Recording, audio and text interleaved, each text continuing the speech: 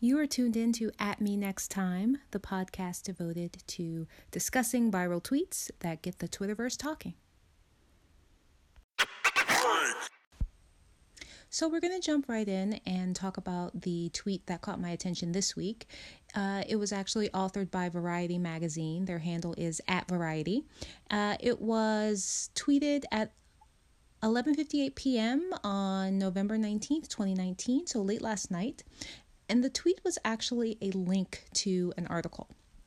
The article was discussing how a Hollywood exec thought it would have been a good idea for Julia Roberts to play Harriet Tubman when they were throwing around the idea of creating a film around her life. Keep in mind this happened 25 years ago, just for your reference. But it did share a small portion of the article, and the tweet actually goes a little something like this. When someone pointed out that Tubman was Black, the president replied that was so long ago, no one will know that. So as you can imagine, there were some pretty strong reactions on Twitter to the link to the article and that particular tweet. Carlos Salonga, his handle is @Salonga, _@Salonga, said, literally anyone who passed 8th grade history knows Harriet Tubman was Black. And another Twitter response to this particular tweet was from @MindArson, who said, what happened? Scarlett Johansson already booked to play Frida Kahlo. And of course, if anyone keeps up with pop culture, that's a reference to Scarlett Johansson, being very adamant that she should be able to play any role that's offered to her in Hollywood, no matter what the race of the character is. And we don't have a guest this week on At Me Next Time, so this gives me a little bit of an opportunity to express my opinion on all of this controversy that's happening in the Twitterverse right now.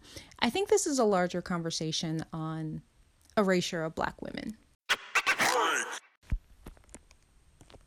Black women always have been and always will be innovators, and are often not credited for their genius and their talents. I'll bring your attention to the catchphrase "on fleek," which took off, caught fire.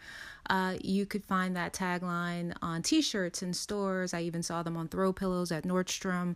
I've heard celebrities use it on television. But what most people don't know is that it was coined by a Black woman, Peaches Monroe. I say her name as often as I can because as far as I know to this day, she hasn't been financially compensated for coining the word that kind of ended up on the lips of every celebrity and even some politicians, and has been making money for large corporations for years now, and she's never reaped any of the benefits. I don't know that she's still on Twitter, but I know that you can definitely find her on Instagram, Peaches_Monroe, if you're interested in checking that out.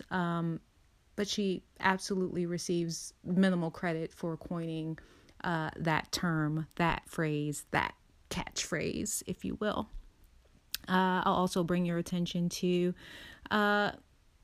any Kardashian, any Kardashian who, wears cornrows or rainbow colored hair. It's considered fashion forward when they do it. It's considered ghetto when Black women do it, but it's literally part of Black culture.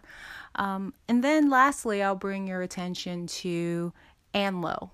You may not know who Ann Lowe is, but she designed Jackie Kennedy's wedding dress. The wedding dress that people are talking about still, 65 years later. The wedding dress that so many brides like to imitate was designed by a Black woman. And she never got credit during her lifetime for designing the dress. And when Jackie Kennedy was ever asked about the designer of her dress, she just said it was some colored woman, some colored designer. So again, I think the bigger conversation is erasure of Black women and how it's the norm, and it's sad and it's frustrating. But that's just my 2 cents. Thank you for joining me for this latest episode of At Me Next Time. Please tune in again. Take care of yourselves.